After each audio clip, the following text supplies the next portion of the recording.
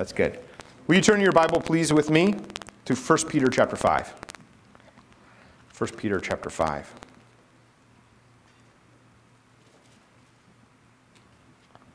I'm excited to open the Word of God with you today. The Word is good. It's living and active. It's powerful. Did you know that the Word is powerful and effective in our lives? There are a lot of things that are powerful. Music is powerful. Did you know that you can change the atmosphere of a party with music? So think about any wedding that you've been to, any wedding reception. If the music is weird during the wedding, nobody knows how to walk down the aisle anyway, right? So they're always unsure in the camera and they don't know how to do things. But if the music doesn't play or something goes funny, it makes things weird, doesn't it? And at the reception, you can have a very tense reception or a very jovial reception or whatever, depending on how you use the music and what happens. Music is powerful. It's not always effective. The Word of God, though, is powerful. It's effective. It's the Word. It never returns to Him void. Think about that for a minute. What the Lord says always happens. Did you know He created the world by speaking? And then He gave us the record of it that we could read it and know it. And He would write it on our hearts. That's amazing. God is so good. I'm telling you this because most Christians don't really rest on the Word of God anymore. Most Christians try to rest on other things, namely music. It's the motto of our Christian music station, which I really like the Christian music station. Don't get me wrong, I'm not against Joy FM. But the motto of Joy FM is just the right song at just the right moment. Because we live by this emotional pull of the power of music. That I'm down, I don't know what to do, and I get just the right song that lifts me up. But the reality is God has given us His Word. And His Word is powerful. It's effective in every moment, in every circumstance. It's what builds us up because the Spirit of God Himself has spoken the Word. This is the testimony of Christ. Christ is the Word become flesh. And as we come to the Word of God, we commune with the Lord Himself. Because He is the one who is speaking the Word to us, writing it in us, using us, and maturing us in Christ that we would look like Him. The Holy Spirit uses the Word of God to sharpen us. And sometimes we expect that the Holy Spirit is going to use chance meetings or divine appointments or just the right song, and that those things will be the things that will really shape our lives. But the reality of the truth is that the Word of God is what we rest on. And that's becoming rare in these days because the Word is challenged everywhere. And I'm telling you that not to concern you, but I'm telling you that because we need to be clear about our stance on the Word and that we come to Christ this way. We believe the Bible. When I tell people about our church, and I've had the opportunity through the concerts actually, several families asking about the church and when do we meet, and they want to know things and they want to check us out online and all that kind of stuff. And they say, what are you about? And I say, we believe and love and embrace the Bible. And we do our best to walk it out.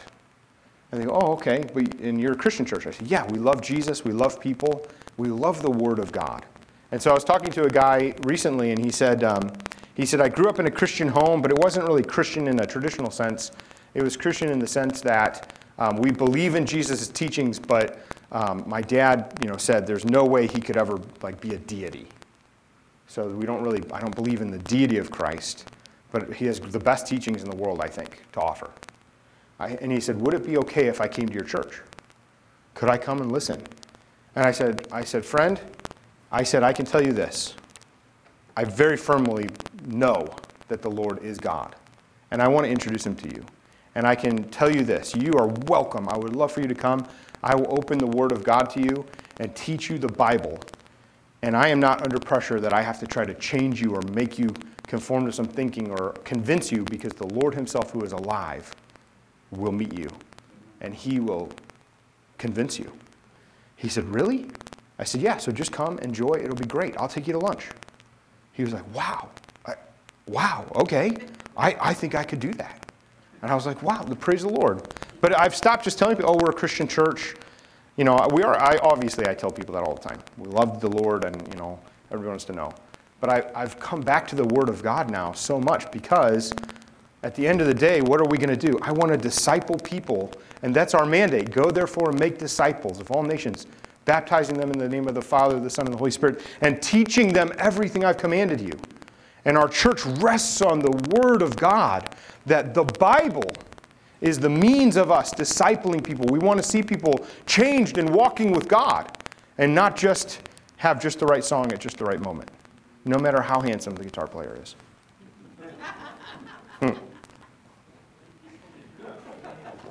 Why did that get so many laughs, guys? Come on. I'm just playing. Okay, 1 Peter 5. We've been in 1 Peter here for a little bit. And we've been talking about how Peter is writing this short letter to people in Asia Minor, mostly Turkey, to the Christians to encourage them there. He's telling them all these greetings. And in chapter 5, he says to them that after they've suffered for a little while, verse 10, after you've suffered a little while, the God of all grace, who has called you to eternal glory in Christ, will himself restore, confirm, strengthen, and establish you. To him be the dominion forever and ever. Amen. Praise the Lord for his word. We've been looking at these verses here because Peter is talking about in the whole of this letter of how God has a grand plan. The master plan is that he's building the people into a spiritual dwelling, into a spiritual temple, like living stones that are put together into a place where God resides, all built upon the cornerstone of Christ himself. And that this spiritual temple is everything that the Israelites had hoped for in the Old Testament, of the place where God's presence resides, where he would dwell with them. And now the church is that dwelling. And we are the people of God who are knit together in one body, but he's using this building language to show built into this spiritual dwelling where God is. And the way that happens is each person as a living stone is emplaced and put in place to become this building where God is, all upon the cornerstone of Christ. We talked about what it means to be restored, to be renewed in God, to be made righteous and holy in him, and in Christ, that our whole identity is in Christ, and that our salvation is in him, and it's only in him that we are restored. It's not just some kind of renewing of strength and then we're okay and then everything's fine. It's only in Christ do we find restoration and hope through his gospel. We talked about what it means to be confirmed, to be set up against, and what I mean by that is to be leveled on the level of what Christ looks like. So set right next to the cornerstone, put against him, put with him, that in Christ now we are being built up to be this spiritual dwelling. Confirmed the same way that a builder would use a level to confirm that something is in the right place and that it looks right. We are built in Christ to be God's dwelling. Today we're going to talk about what it means to be strengthened. Isn't that a good thing? Strengthened, being strengthened is good. It's not great to be weak. It's much better to be strengthened. When I was in the military, I used to go for runs at night, and I don't know why I did that now. When I was in Iraq and I was deployed, and I was thinking back on this the other day as I was thinking about some illustrations for the sermon, and it suddenly struck me how dumb I was. I was in Iraq on a base in the middle of the night. I used to put my pistol in a backpack and go for a run on the base. Like, tanks almost ran over me a couple times because they can't see well, and it's all dark. But you gotta get workouts in when you can and stuff, obviously. And so I used to go for these runs, and to be vulnerable with you, I was always nervous about working out because I didn't want to deplete all my strength. Because you never know what's around the corner. I remember the longest stretch I ever did was 66 days straight with no rest of being outside the wire, outside in the combat zone. And I come in and sleep occasionally, but you lose track of days. You just kind of go. And I remember being concerned to not work out hard because I didn't want to deplete all my strength in case something bad happened. And sometimes I think we fall into that same trap as Christians where we think if I really give God all my trust, if I really submit everything I am to him, if I trust him to be my ultimate strength completely, and I don't keep a reserve, then I'm making myself vulnerable to an attack or to something bad, or what happens when something goes bad and I need to spring into action. And the truth of the matter is, God has designed us that if you don't work hard, if you don't deplete all your strength, you don't gain it back. That's how you get out of shape. Is you go from running 10 miles a day and eating like that to just eating like that. And Christians think, I'm going to be lean and mean and strong for God if I just feed on the Word all the time. The reality is you just get fat. This happens. I can say it because Lisa's not in here, so I can just be super honest about it. She's with the kiddos today in the nursery. Anyway, so why am I saying that? I'm saying that because our idea of what it means to be strengthened in God is usually the emotional response we get from the right song on Joy FM. Generally speaking, what we want to feel is when that right thing comes on, or I went to the meeting and it was so great, or I'm still on the high of that conference that was so wonderful, or I had just the right devotion, it was so amazing, or my prayer time today was so powerful in God, or I met the right person, they said the right things, and it was out of the blue, it had to be God because it was random. There I was at the bread company, and somebody said this thing to me, and I was like, whoa, God's here. And then we get this emotional feeling, and we feel strengthened, and the reality is, you are the temple of God. God is already with you. He is already here because we're here, because we are not in this place, but because He indwells His people, which is you and me. How incredible is that? And so the strength of God that comes often comes in times when we are depleted. Paul said it this way, I'm poured out like a drink offering for the people. And yet God uses us in that seemingly human weakness that His strength shines out of us. And it's not what we expect because sometimes we don't feel that strong and we don't get the emotional response of just that right song. But instead, the Word builds us up and we feel our muscles expanding as we give everything we have to Jesus. I used to have a little landscaping company, and did not go well because I'm not called to be a landscaper. But I cut some grass and I did some stuff, and so I had trucks and I had guys working for me. And one day I was working on my own project in my own backyard, and so I had a young guy come out who was a friend of mine, and he was just graduating high school, and he was a great kid and a young, hard worker, fit guy.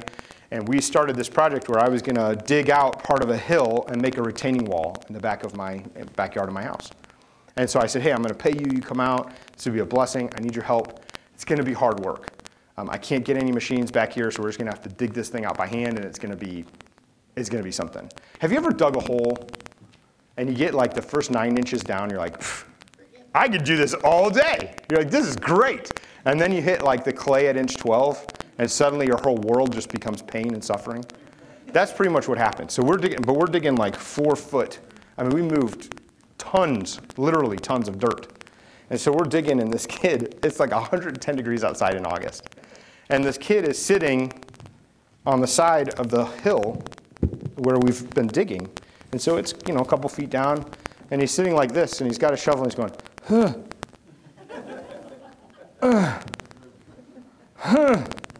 Like, and it's not, just the shovel is like hitting the top of the dirt, and then little pieces are rolling. That's all that's happening. And so he does this for a minute, and I'm still digging away. And finally, I just looked at him, and I said, hey, brother. And he looked at me, and he was like, yeah.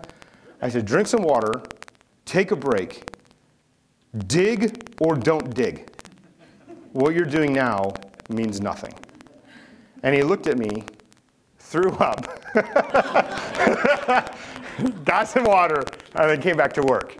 And it was funny because this was one of his first hard work labor jobs with somebody, and he really wanted to do well and impress me, and God bless him, he's just a great guy. And I remember looking at him, just sweat pouring down him. I'm so sorry. I said, brother, it's okay. It's okay. It feels like sometimes the church is just sitting on the side of a hill, throwing a shovel out. Jesus said that the Lord of the harvest, He owns the harvest, is waiting for prayers to send workers into His field, not just to sow seeds, but to reap a harvest for Him. And it's hard work, and it's depleting, and it feels like we have nothing left, and you're right on the edge of throwing up, and suddenly the strength of God comes out of you by His own word, which will not return to Him void. Think of this for a moment. If you're talking to somebody about Jesus, a neighbor, a friend, a colleague, whatever, if the Lord has called them, if the Lord says, you are mine, you cannot screw up what you say to them. Because the Lord's word will not return to them void. It will not. So you can stand there and fumble and say, Jesus, Lord, you should believe, because I believe and we believe. You believe, right? And you can say that much. You just said, Jesus, Lord, and they're like, I do believe. I think I do. Good. What do you believe? And it's really important now, cross, resurrection, those things are very helpful. But tell them the gospel. And even if we do it imperfectly, it's not our work that God is so honored by that we did it so perfectly for him. What can we create that compares to the majesty of the mountains? What can we create that compares to the intricacy of life? Holding a grandbaby for the first time, and you look at that child and you think, Lord, what can I do for you that could ever compare to the blessing you give me? And yet, he has called you that as you walk for him and speak out for him and rest on the word and tell people about Jesus and make disciples and stand with your strength depleted, his strength comes through and God does all the work and all the action. And then he says, well done, my son. And you feel his pride and his gaze of favor looking upon you. And it's like life is worth living in every way when you're in Jesus. I can't imagine what it's like to go from jackpot to jackpot in the casino, or high to high, or work accolade to work accolade, and it just fails to nothing. But when you are walking in God's will, and even though it's not your strength, but it's his, and you say, Lord, all glory be to you, Jesus, I love you, and you feel him say, son, daughter, I love you. Your heart just bursts, doesn't it? That's what it means to be strengthened. Being strengthened is much better in our own weakness even than trying just to go through life thinking about being strong, being so built up, being so ready that you are keeping your own reserve for whatever might happen. Peter tells us that God himself is the one strengthening us. The God, ready, of all grace. Grace means undeserved favor. That even though we didn't deserve it, he pours out his favor upon us. The God of all grace, he himself is the one who strengthens us. How? What do we do? What do strong people look like? Turn with me to 1 Peter 1, verse 13. 1 Peter 1, verse 13, it says this. Therefore, preparing your minds for action and being sober-minded, set your hope fully on the grace that will be brought to you at the revelation of Jesus Christ. And as obedient children, do not be conformed to the passions of your former ignorance, but as he who called you is holy, you also be holy in all your conduct. Since it is written, you shall be holy, for I am holy. Strong people are holy people. Strong people are holy people. Look in chapter 2 at verse 11. Chapter 2, verse 11.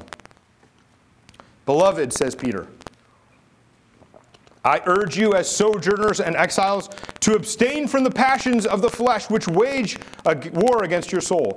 Keep your conduct among the Gentiles honorable, so that when they speak against you as evildoers, they may see your good deeds and glorify God on the day of visitation.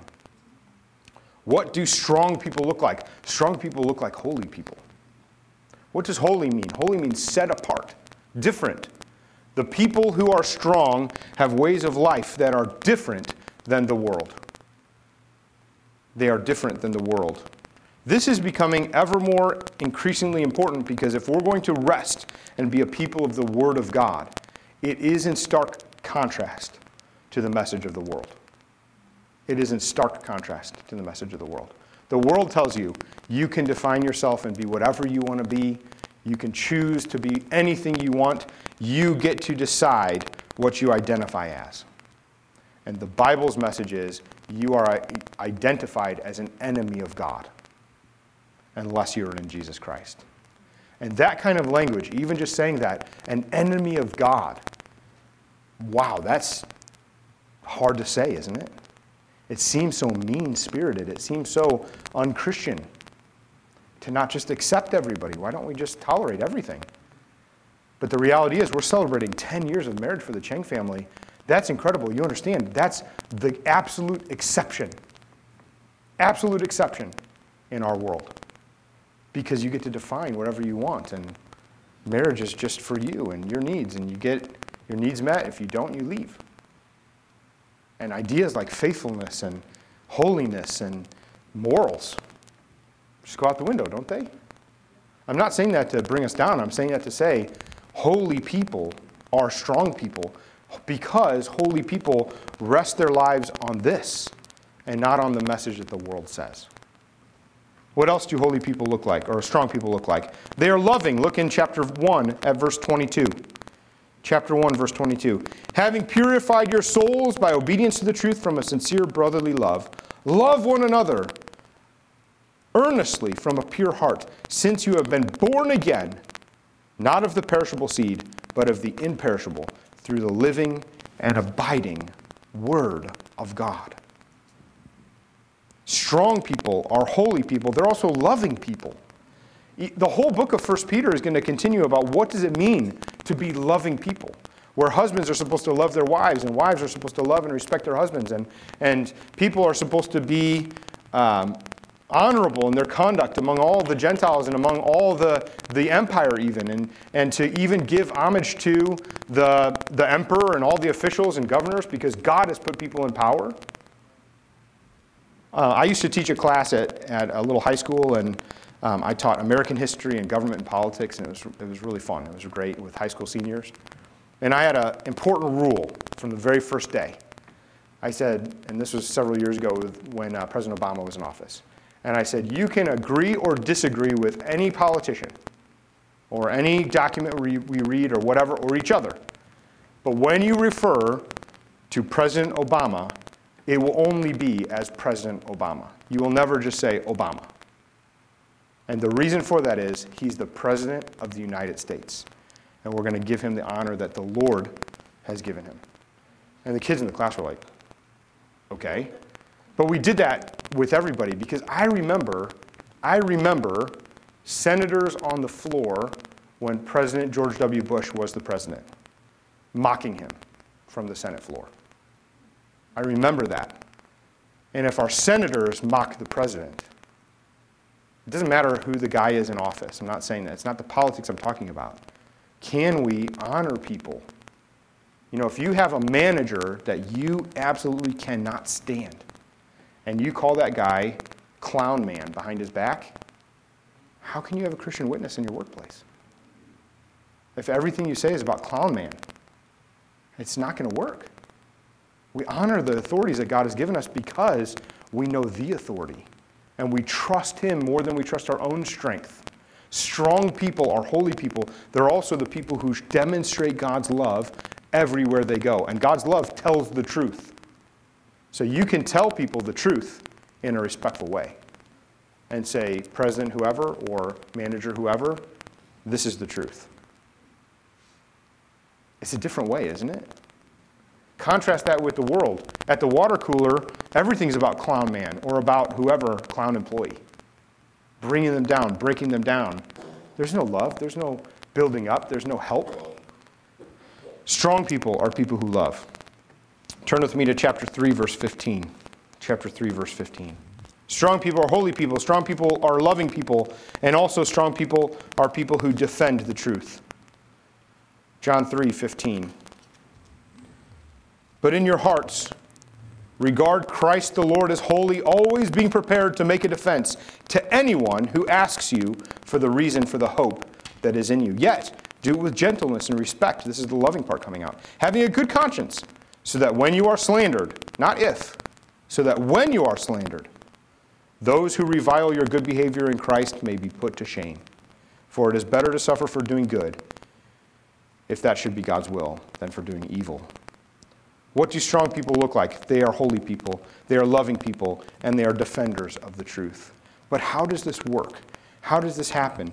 Peter tells us in 1 Peter chapter 1, he says this. He talks about having purified our souls in verse 22 and having this brotherly love.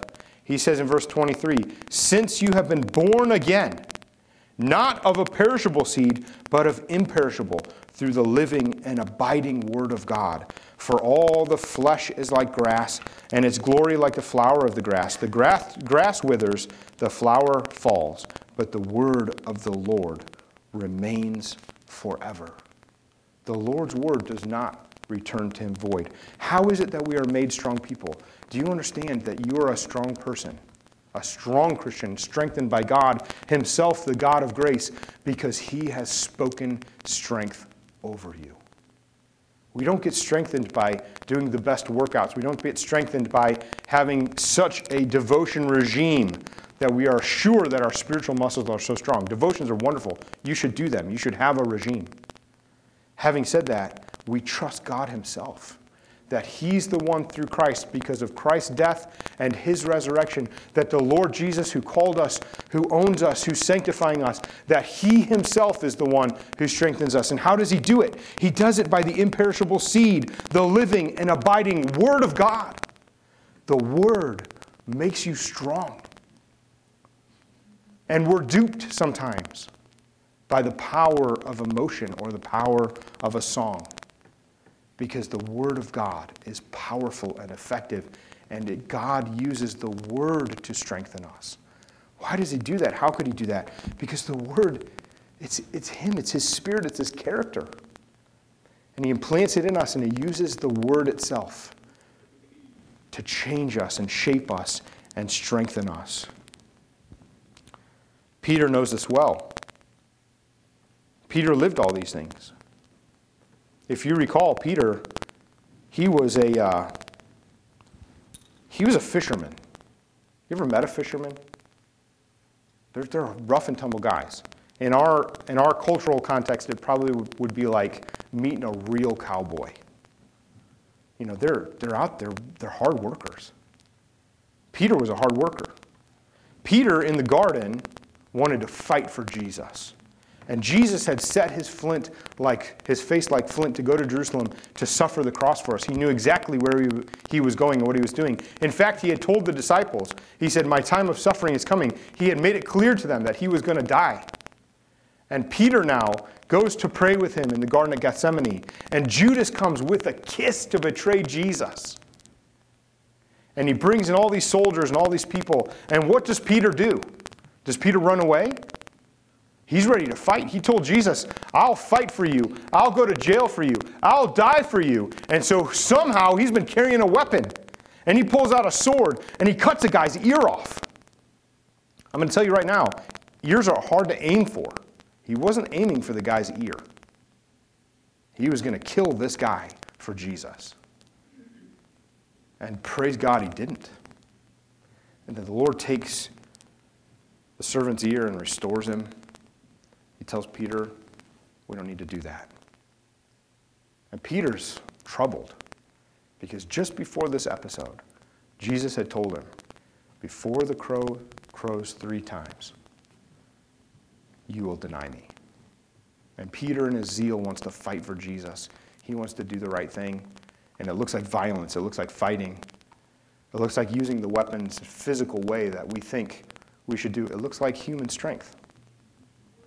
And instead, Jesus turns all that on his head and says, we're going to win this war in a spiritual way, not in your strength. And then Peter goes away and he follows Jesus when they take him. The soldiers have captured him. They take him down to the temple first where they're going to question him. And Peter follows at a distance in the middle of the night. And he's coming down and following, and they're questioning Peter and while questioning Jesus. And while Jesus is being questioned, Peter's in the little courtyard outside. Do you remember this story? There's people gathered. There's a fire going, a charcoal fire. And around this fire, there's a little servant girl. And she recognizes him. And she says, hey, you're one of those guys. You were always with Jesus, right? He said, oh, no, it's not me. It wasn't me. No, she says, no, I'm sure I saw you. You were one of those guys. You were always with Jesus. You were like really close. He's like your friend, right? Oh, no, not me. Somebody else. Definitely somebody else. Listen, I'm sure I saw you with Jesus. Girl, shut it. It wasn't me. I don't know him. And the rooster crows. He went from cutting a guy's ear off, ready to commit murder, ready to die, ready to go to jail, to denying him 3 times to a girl. He wasn't around the soldiers at this point. He wasn't inside the court. He was outside around the fire, the early, early hours of the morning. So what does he do? Jesus dies on the cross. All hope seems to be over. Everything is for naught. And he goes back to fishing. In John chapter 20, it tells us that he goes out on the water and he's in the middle of the night trying to catch fish. And all night struggling and trying to find fish. And then in the early hours of the morning, there's a figure on the shore. And that figure on the shore says, "Cast your net on the other side." And immediately Peter remembers. He remembers how Jesus called him. He remembers and recognizes, this is Jesus. And he jumps out of the boat. He leaves his old everything behind again for the second time to swim into Jesus. And dripping wet, he comes on the shore, and there's Jesus sitting with a charcoal fire. You know, there's only 2 times in the whole New Testament that the word charcoal fire is used. And it's used when Peter denies Jesus. And it's used when Jesus is waiting on the shore. You know the funny thing about a charcoal fire? It has a distinct smell. You know a funny thing about early in the morning? Crows tend to cry. And here's Jesus. It's the same scene. But instead of the little girl questioning, Jesus has brought him right back to the place of denial. Right back to those same feelings, right back to that same smell, right back to that same everything. And here's Peter who's encouraging us, be holy. Here's Peter encouraging us, be loving. Here's Peter encouraging us to defend the faith, who he himself has failed on every account. And Jesus says to him, Peter, do you love me? And 3 times he asks him the question. And Peter feels the shame of having denied his Savior. But Jesus restores him through love. Jesus restores him because he died on the cross to take even Peter's denial, even the sin of walking away from God, and nailing that record of debt to the cross. He rose again that Peter would know life, and he did that for us as well. That we would know all of our faults and failures and debt nailed to the cross. And now the life of the resurrected King flowing through us. And Peter says, Lord, you know I love you. And what does Jesus say? He says, feed my lambs. Strengthen them. How do you feed the lambs? You feed them with the word of God.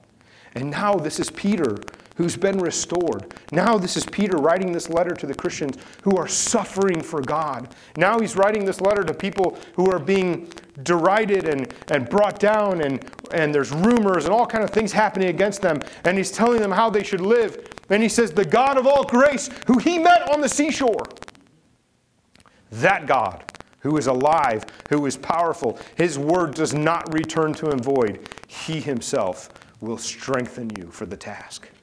Because he's made you holy. Because he is the one who gives you his holiness. Because he makes you a defender of the faith, because he speaks his word through you. And because he is loving, and he's made you to be a loving person in him. What a great God we serve.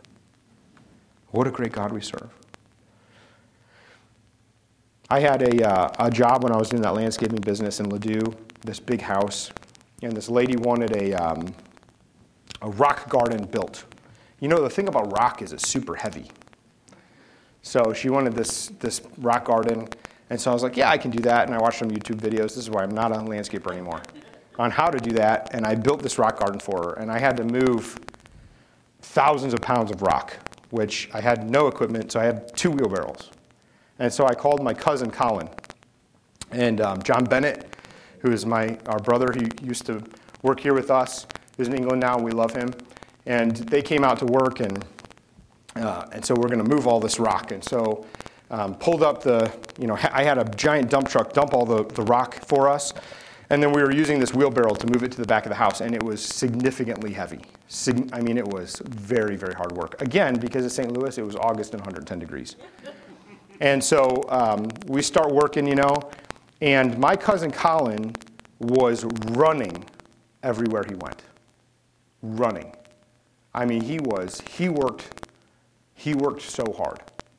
This guy showed up from the moment his boots touched the ground to the moment we finished the job. I don't think he took a break other than one time. I'm pretty sure he threw up in the woods. Sorry for that's gross.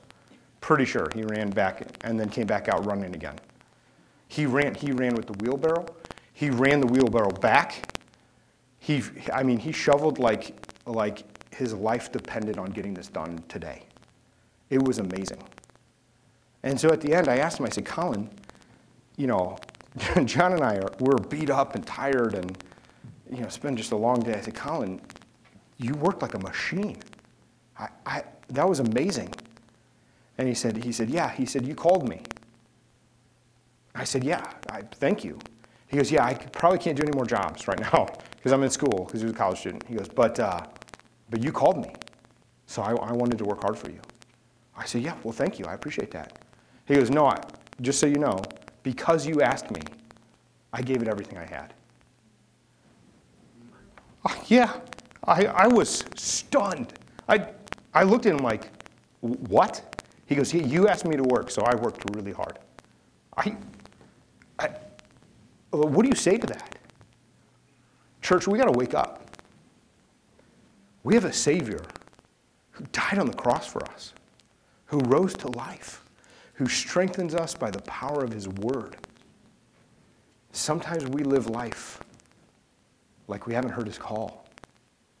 Sometimes it's easier for us to sit on the side and just sort of throw our shovel out, hoping that God will give us something to receive, instead of working because he's the one who called our name.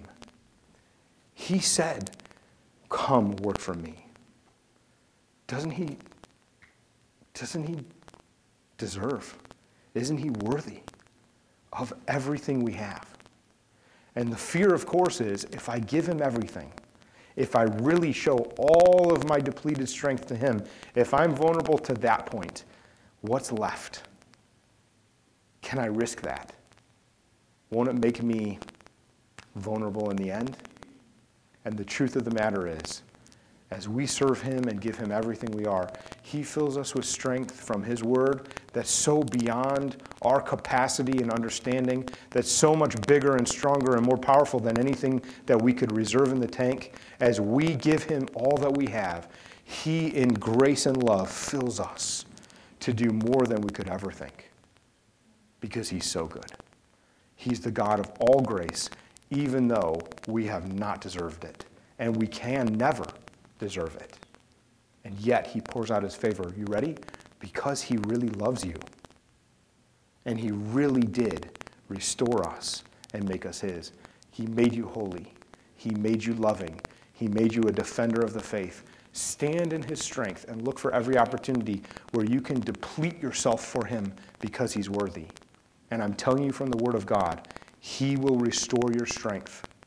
And you will find that you are operating in him in far greater capacity than you ever thought you could operate in yourself, because he's much bigger than us. Amen? Let's pray together. Father, thank you for your word. Thank you, Lord, that you called us to be yours. We are so humbled. Lord, as we think about your holiness, we think about how you love, as we think about how you are our faith, you are the way, the truth, and the life. Father, we confess to you we can never measure up. But Lord, with you, because of Jesus, because of your salvation, because of your call, because of your peace, because of your life, because of your gospel, God, we rest on you. Lord, help us. Give us opportunities where, as we give you everything we have, fill us with your strength. Father, forgive us for trying to find emotional ways to refill ourselves instead of coming to you, God. Lord, let your word reign in us, that we would know you and be close to you and see you, and that every day we would serve you well. Father, it's our heart's desire to hear, well done, good and faithful servant. Father, we ask you in the name of Jesus, give us a harvest here in Chesterfield, Lord, in Baldwin, in Ellisville, in Creve Coeur, in St. Peters, in St. Charles County, Lord, in Lincoln County, in Pike County, in all of Missouri, Father. Give us a harvest here in the United States. Give us a harvest for you, that we would shout with all your disciples that Jesus Christ is worthy. Father, help us to be disciplers and not just people who walk down the street and don't do anything for you. But Lord, make us builders with you because you indwell us, God. Father, we want to know you. We want to see other stones put next to us, Lord. We want to see the mortar of your gospel hold us together because you, O Lord, are worthy and you are seated on the throne. Father, strengthen us. Strengthen us in this day that we wouldn't acquiesce to any kind of message of the culture, but instead, Father, help us to proclaim your word. Lord, that we would rest on your word. We would proclaim your word. We would disciple by your word. And Father, we know that your word is powerful, is effective, and never returns to you void. So, Father, we trust you. We look to you. Lord, help us, God. You yourself, we pray, according to your word. Strengthen us, O God of grace, that we would see you and serve you well this week. In Jesus' name we pray. Let the peace of our Father, let the reign of his Son, and let the power of the Holy Spirit fill you as you serve him. Be blessed. Have a great day. Thank you all.